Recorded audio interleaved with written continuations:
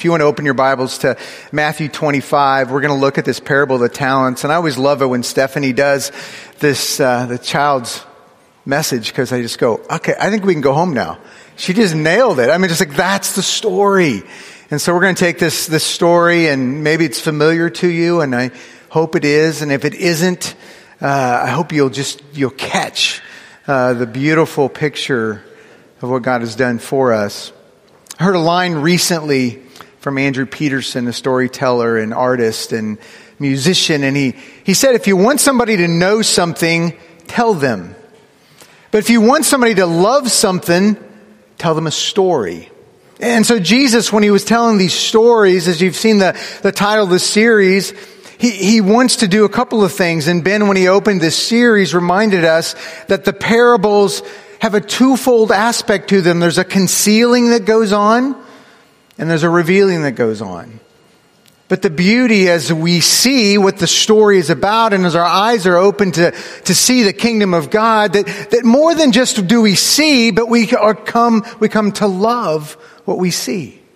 We come to love the kingdom of God, and we come to love the King, and our lives are transformed in that reality. And so Jesus tells these stories to help us to see and understand what the kingdom of God is like. How is it that God sees?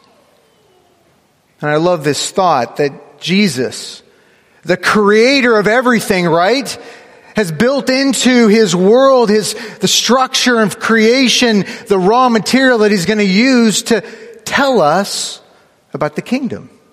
And so that's what the parables are. And this parable of the talents tells us about what God has entrusted to us. What's it look like when God shows up in this world? Let me give you a little context, and then we'll read our passage this morning. It's important to know that this is obviously near the end of Jesus' teaching ministry. He's preparing to go to the cross. And in this section in Matthew, the emphasis is on his own disciples ask the question, well, when's this going to happen? When is the end going to come? And Jesus is explaining to them about the end, which means, when's God going to show up? When's the kingdom going to come? And Jesus wants to explain to them, he's telling them in two parables, a parable of the widow, of the 10 virgins, and then this one, he's answering this question. It's a question that hangs in the air. How do we live in this interim period of time between when the king has gone away, when the master has left, and when he's going to return? We're already in the not yet, already of what Christ has accomplished, and we're waiting for it to be consummated and finished. How do we live now? And the two parables that he tells back to back give us a kind of understanding of how do we live now? What's our lives look like as we live in this interim period of time? The first parable he tells is the 10 virgins, and we see that 5 of them are wise and 5 are unwise. And it has everything to do about being ready for the return of the bridegroom. And readiness is the theme. And Jesus says, how do you live in the interim period of time? Be ready for the return of the King. Be vigilant. Do everything in your power to know he will return, and live in such a way to be prepared for that return. But then in the second parable, we have the parable of the talents. It has something to do with what's been entrusted to us. And what do we do with what's been given to us in this period of time? Because, as Stephanie said so well, we have been entrusted with something of great wealth, of great power to do work. And so the question is, how do we live in this interim period of time? It has something to do with what do we do with what's been given to us. Ready and prepared for him to return. And we show that and we demonstrate that by doing something with what's been given to us. Let's read our passage this morning. Matthew chapter 25, verses 14 through 30. For it will be like a man going on a journey who called his servants and entrusted to them his property. To one he gave 5 talents, and to another 2, to another 1, to each according his ability. Then he went away. He who had received the 5 talents went at once and traded with them and made 5 talents more.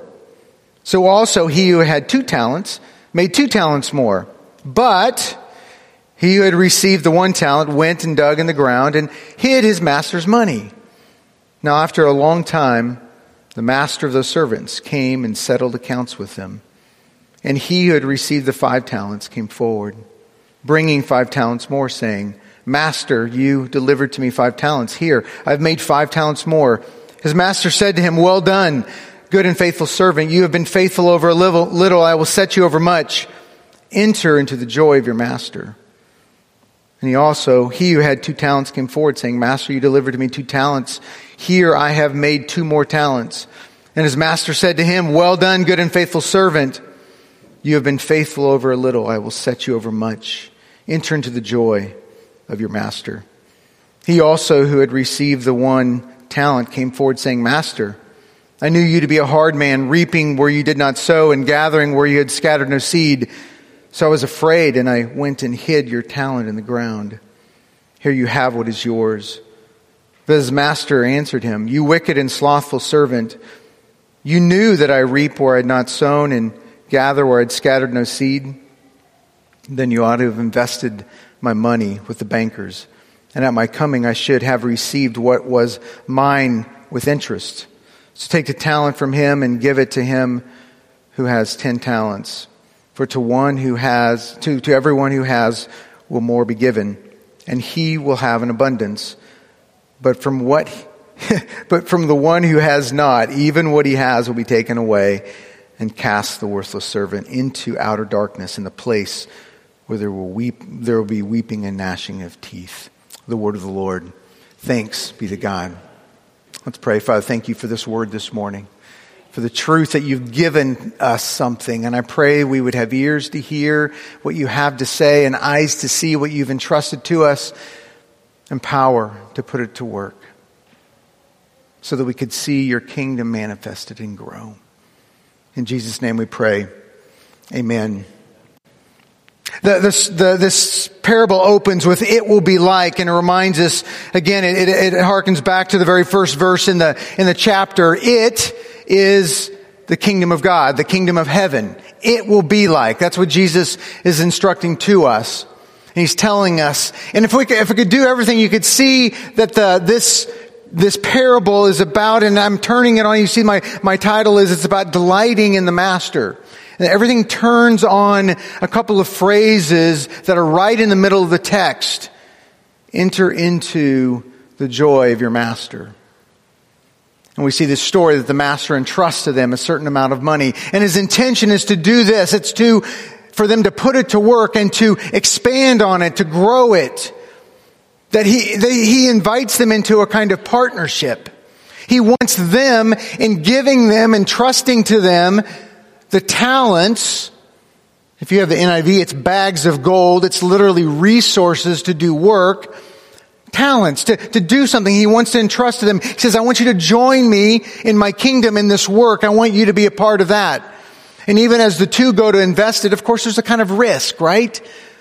But there's also gain that's a part of this venture that they step into. And each are given a certain amount according to the ability that they have.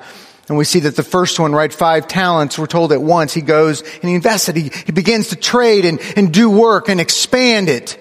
And the second one does exactly the same. And the third one, we see there's a big but, right? What does he do with it? He does something completely different. And we're told that he buries it in the ground. You know what happens? After a long time, and I love that Stephanie emphasized that, a long time passes, and what happens? The master comes back. And what does he do? He's calling them to give an account for what he's given to them. He says, this is mine, but I'm entrusting it to you to do something with. You are partners with me. And so he returns and he calls them to account. And we see that 2 of them, right, who have done good work, who have understood their partnership with him rightly and have acted in such a way to demonstrate that they understand what he had called them to do, that he rewards them, that there's honor. But then the third one we find, because he didn't know his master. And in one respect, he didn't really care about his master's interests. He didn't really care. And so what does he do with what's been given to him? He demonstrates what he knows or what he believes to be true about the master and his interest in his master's ventures. He says, I don't care. And there's a judgment that's a part of that. And it ends, right, kind of dark. The parable ends in this kind of darkness, and you're like gnashing of teeth and this judgment against this individual, and it should kind of unnerve us. But what I want to do this morning is as we look at this, I want to look at the talents that's entrusted and ask the question, what's that mean for us? What does it mean that a talent has been entrusted to us? And I want to look at the surprising nature of some of those talents. And then I want to look at the danger of comparison of my talent to yours. And then I want to look at the faithfulness and reward and the judgment and punishment. And so that's where we're going to go this morning as we look at this passage. It's interesting, this word talent in the Greek, it sounds like talent. Doesn't help us a whole lot exactly what it is, except that it's resources. And if you were here last week, Ben introduced us to the table of weights and measures. You can just look at your footnote here and you can see that a talent is 20 years' wages of a common laborer. Well, I looked on Google and found that the average median income of a household was about $70,000. And so you can do the math that one talent is worth, in our day and age, perhaps $1 million or $1.5 million. We are not talking about a small amount of money, a small amount of resources that were entrusted, that were given to these servants. So there's a lot. There's 20 years of wages are entrusted to them, each according to the ability, 1 5, 1 2, and the third one is given 1 talent. And then each one responds with that. The first two are thrilled, right? They see, they go, what an incredible gift, what an incredible opportunity. I get to work with the master. They understand, they're excited about what he's about, and they get to work. 5, he turns it into 5 more. The one with 2 turns it into 2 more. And the third one, right? He has 1. And what does he do? He does absolutely nothing with it. We're told that he buries it in the ground. He asks the question, why did he do that? I don't know. Does he want to avoid risk? So I'm just going to put it there. Is he upset that he's only given 1 and not 5 or not 2? Is he just lazy? We're told that he is. He's slothful. The fact is, we just don't know exactly why he did that.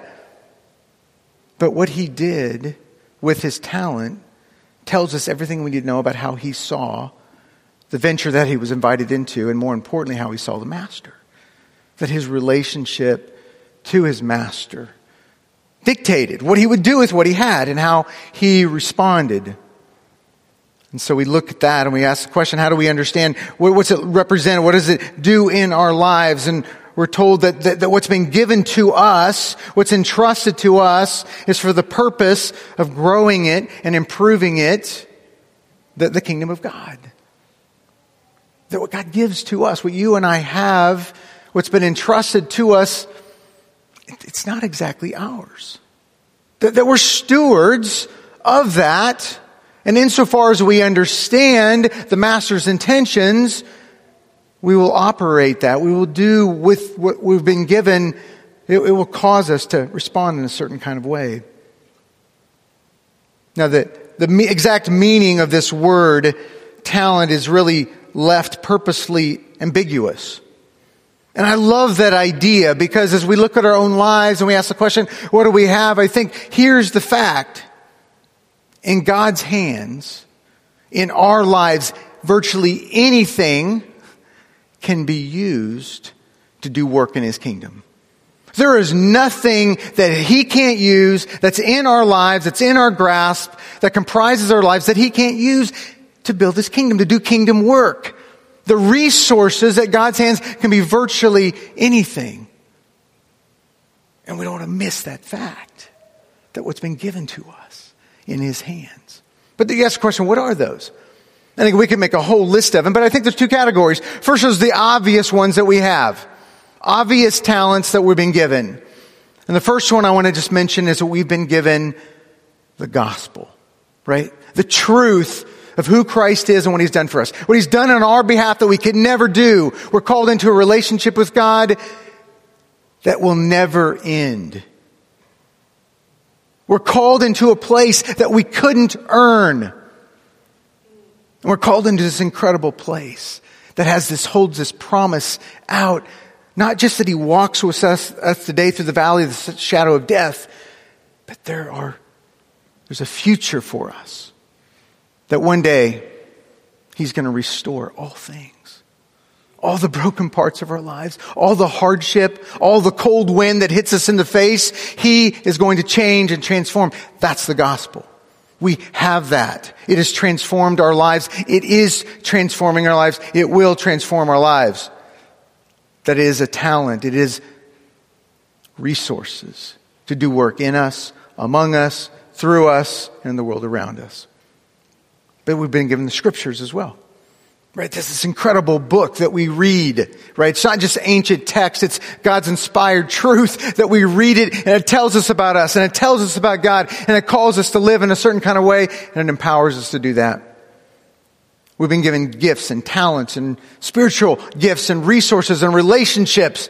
Those are obvious things that we have. If you have financial resources, if you have ability to sing, right? I don't. That's why I don't sing. If you have abilities, God has given them to you, and he wants to use those. Those are not for you to keep. They're resources to build the kingdom of God. There's obvious ones, but then there's other ones that maybe aren't so obvious. We look at those things and go, yeah, those are true, and we love to say, yeah, those are things we can do. But what about the parts of our lives or a story that we wish weren't there? Right? That each one of us has been given a story. We call it a testimony. And our testimony is nothing short of everything that's happened in our lives and the particular ways that God has intersected us, remind us of who he is and who we are and what he's done on our behalf. And so our stories in God's hands is resource to build his kingdom. Now, some of us look at our story and we go, it's boring. Right? There's nothing there, right? I'm a chronic jaywalker, right? Okay. A parking meter violator. There's a lot of things I could say. I swore at my sister when I was 12. We look at our stories and you go, what's there? And yet you go, in God's hands, that is a tool to be used. But then there's another group of us who look at our lives and we go, there is no way God could use my story. The darkness, sin, and the brokenness that seems to characterize my life at times. There's no way that God could use me after what I have done. I am damaged goods. There's nothing good in this story that could really be used for kingdom resources. And yet in God's hands, guess what? It is an incredible resource to build the kingdom. To demonstrate the incredible grace of the King. So our stories are powerful in the hands of God, in the hands of our Master. They are a talent that's been entrusted to us. So the call, tell your story. Don't bury it in the ground, but tell your story. But there's another aspect of our story, and this is one that's kind of caught me over the years, especially as I've got older. And when I was younger, I would identify resources in the positive sense, right? All the things I can do, and what can I do? And you try to find my gifts, and identifying those are important things to do. But there's another side of our lives I think God can use, and that is undesirable circumstances that we find ourselves in are tools that can be used in God's sovereign hand. Undesirable circumstances are things that we wish we didn't have, right? Realities of our life that I wish weren't true about me or my circumstance. I wish were different. And yet in God's hands, he says, I will use those. I will use what you are and what you're not. I will use what you have and what you don't have. And all that makes up a tool in the hands of God to bring about, to show his grace to the world around us. That's what's wrong. If you've heard of this category, we call it the health and wealth gospel, which really isn't the gospel at all. It says that it's only seen in full bank accounts and healthy bodies. And you go, no. Don't you realize that God uses empty bank accounts? He uses broken bodies to do his work in ways that we can't even imagine. So our undesirable circumstances, the ones as we bring them to God to become talents and resources in His kingdom, the ones that we don't want, that we find ourselves, He says, I will use that. I love that line that God wastes nothing in our lives. Do you have particular struggles in your life? By God's grace, He can use that in the lives of others. What do you see in yourself that you wish wasn't the case? You go, by God's grace, He can use that. A number of years ago, John Piper wrote an article. It's called Don't Waste Your Cancer. When he was walking through cancer, and he's got all these kind of tenets of you waste your cancer if, and you waste your cancer if you do this and that. I'm going to read just a couple of them because you can take out the word cancer and place anything that's undesirable in your life in these statements. He says, you will waste your cancer or whatever if you do not believe it's designed for you by God. You will waste your cancer if you believe it's a curse and not a gift. You will waste your cancer if you spend too much time reading about cancer, not enough time reading about God. You will waste your cancer if you let it drive you into solitude instead of deepen your relationship and your affections. And we waste our undesirable circumstances if we think that God can't use them. And how do we live in this interim period of time between the Master has left and He's returning? We remember that everything He's placed within our lives can be used by Him, and He will waste nothing in our lives. And that's the talent that God has entrusted to us. But then there's a danger, right? The 5-talent guy can look to the 2 and look to the 1, or you can look, the 5-talent guy can go, look at me, look what I've got. The 2 can look at the 5 and go, well, I don't have that. And you can see the danger in the way we compare our talents. But you see, here's the fact. It doesn't matter how many talents you've been entrusted with. What counts most is, what do you do with what's been given to you? What do you do with what's been placed in your hands? And we find ourselves in a precarious place if all we're doing is comparing what I have to what you have. What do I have? Is it enough? Is it more? Is it, whatever? It doesn't matter. What's God given to you?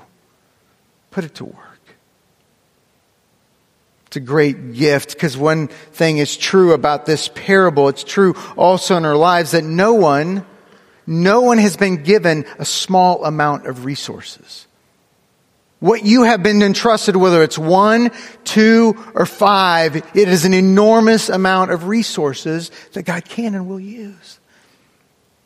And I believe it deeply that it is one of Satan's tools to cause us, right, to compare our talents to one another.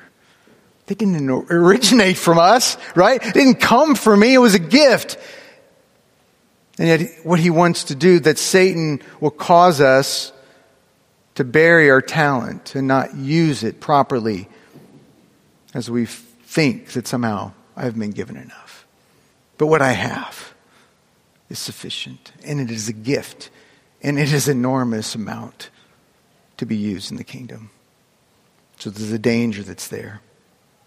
See what the talent is. How do we live now? We go being given something. It's really a lot. Don't spend your time comparing. But then there's this picture, how we live now. We need to look forward, right? There's this eschatological kind of view looking down the road. There will be a day when the Master returns. And this picture, this parable tells us about that. And we want to wait for that.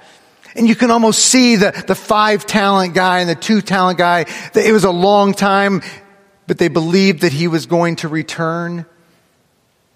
And there's an eagerness with which they sought his return.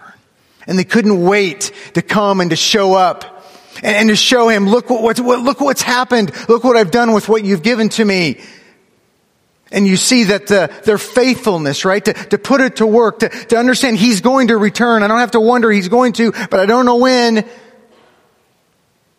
An eagerness to look towards that. And we're called to say, even Paul calls us to do that, to look forward to his return of our Master. And you see, what does the Master say to them? And I love this.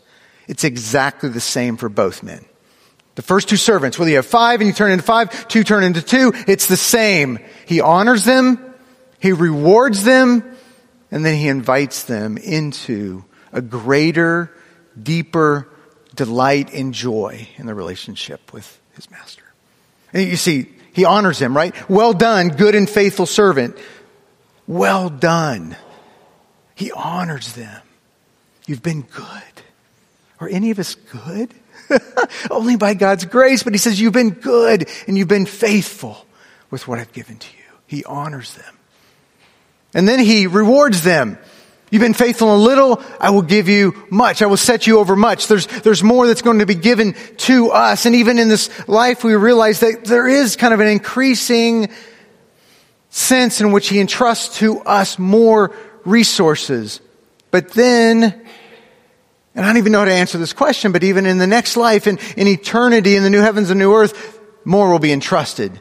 More responsibilities. And you ask the question, what are those going to look like? I have no idea. Ben and I were talking about this last week. I don't know. But there's going to be more responsibilities. It's there. But the faithfulness is rewarded, right, with more responsibilities. But then there's an invitation. There's an invitation that's given into the greater taste of the joy. And in this passage, I love this phrase, enter into the joy of your master. Enter into the joy of your master. You see, and this is, if you don't take anything else away, I hope you hear these words. The servant loved their work because they loved their master. They loved their work because they loved their master. It wasn't about just getting rich. It wasn't about gaining more. It was they loved their work and the reward and the gain because they loved the master and they wanted to expand his influence and expand his kingdom, if you will. They loved to see it grow because they wanted to bring a smile to his face. Isn't that true of those we love? We want to please them. We want to please the people we love. And that was true of them. And I don't know about you guys, but this thought should just kind of strike us that we, as finite, fallen human beings, have the incredible opportunity to bring a smile to the face of the infinite triune God. To please him. And you go, what does that mean? He knew we're going to do it. Yes, he's given us the resources. Enter into the joy of your master means that we enter into his joy. And guess what happens? In some mysterious, beautiful way, we actually increase his joy. In and through what we do with what he's given to us. So that's the picture that we have. But then there's a dark side of this. We see that as we live in the now, we want to anticipate those words, that reward, but more than anything else, the joy that he invites us into. But then, as in some parables are wont to do, it ends in this place. So we wish we could stop right there, right? That, okay, it's done. But Jesus goes on to say, there's a dark side, and there is a picture of faithlessness. And there's a picture of judgment upon the third one.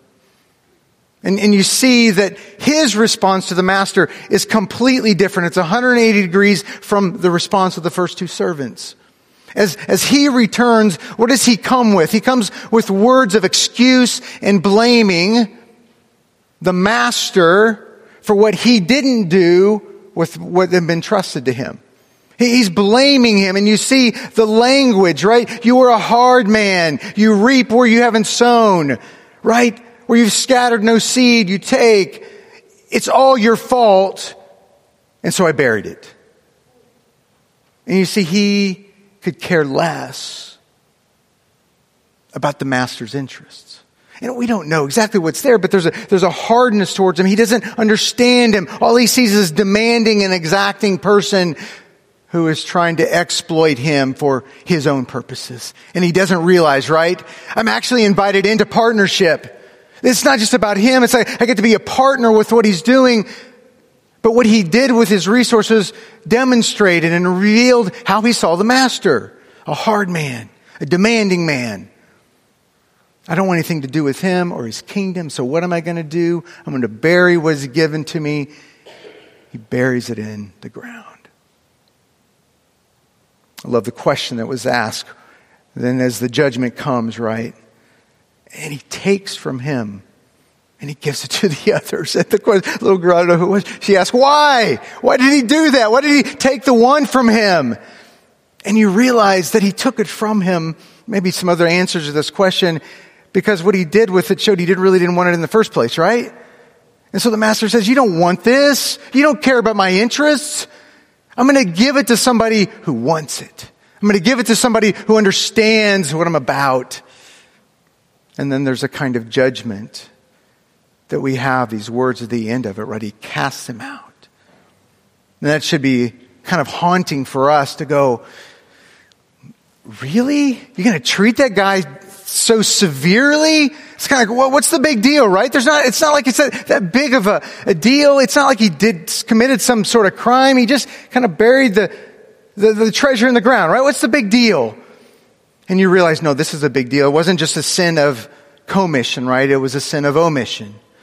But what he didn't do with what had been given to him tells us everything about what he most loved, right? Who did he love? Who is he faithful to? Himself, alone. He didn't care about the master. And so what he did revealed that he didn't care, that he was committed to himself. And he does even something worse. He actually blames the master on what he did or didn't do. He says it's your fault. And to blame God for what we don't do is of the most egregious of sins.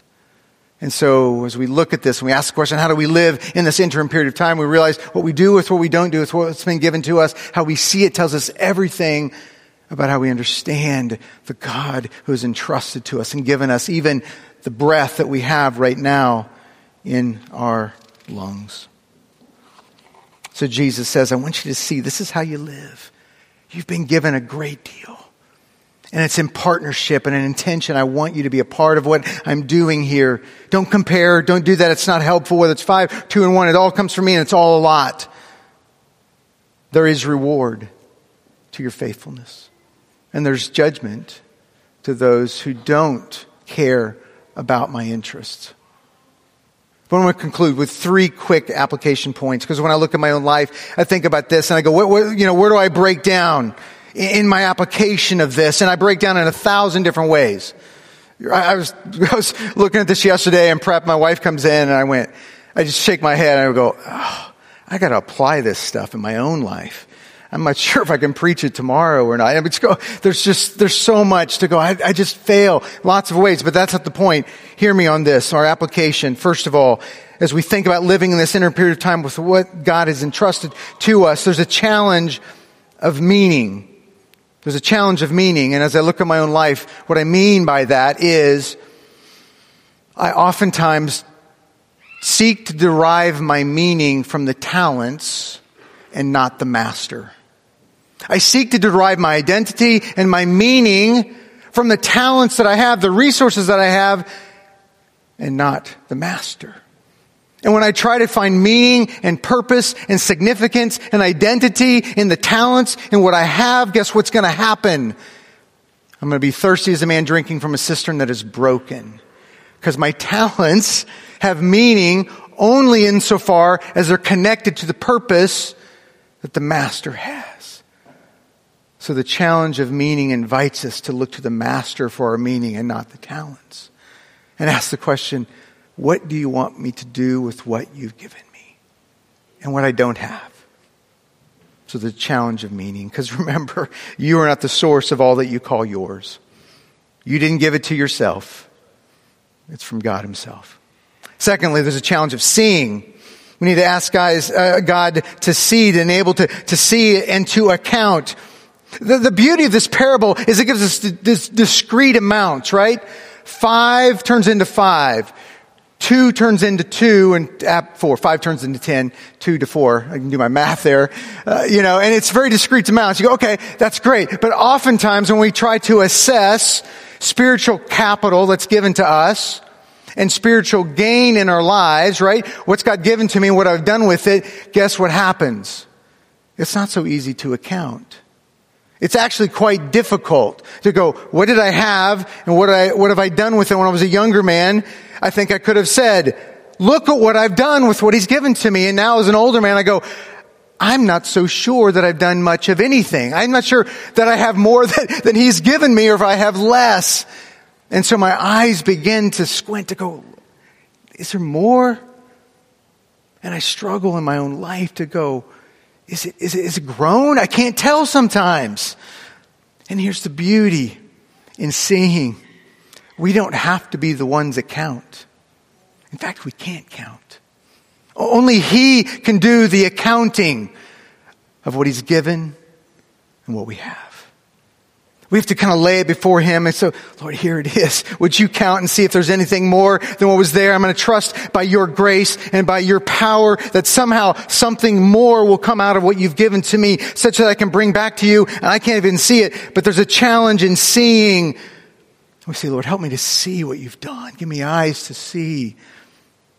And so that you would indeed see and help me to see that. J.C. Ryle writes this in his commentary on this passage. I love these words. He says, the best of Christians is a poor, frail creature and needs the blood of atonement every day that he lives. But the least and the lowest of believers will find that he has counted everything of Christ's servants and that his labor has not been in vain in the Lord. And this is the statement that caught me. He will discover to his amazement, right, in trying to account, that his master's eyes saw more beauty in his efforts to please him than he ever saw himself. That God looks into our lives and he sees more than we could ever see. And that should bring us this kind of rest and comfort that I don't have to go, do I have more or less? He sees it. It's a challenge in meaning. It's a challenge in seeing. And then finally, there's a challenge in delight. If indeed what we've said this morning, that to delight in the Master is to delight to use your talents, that I need this.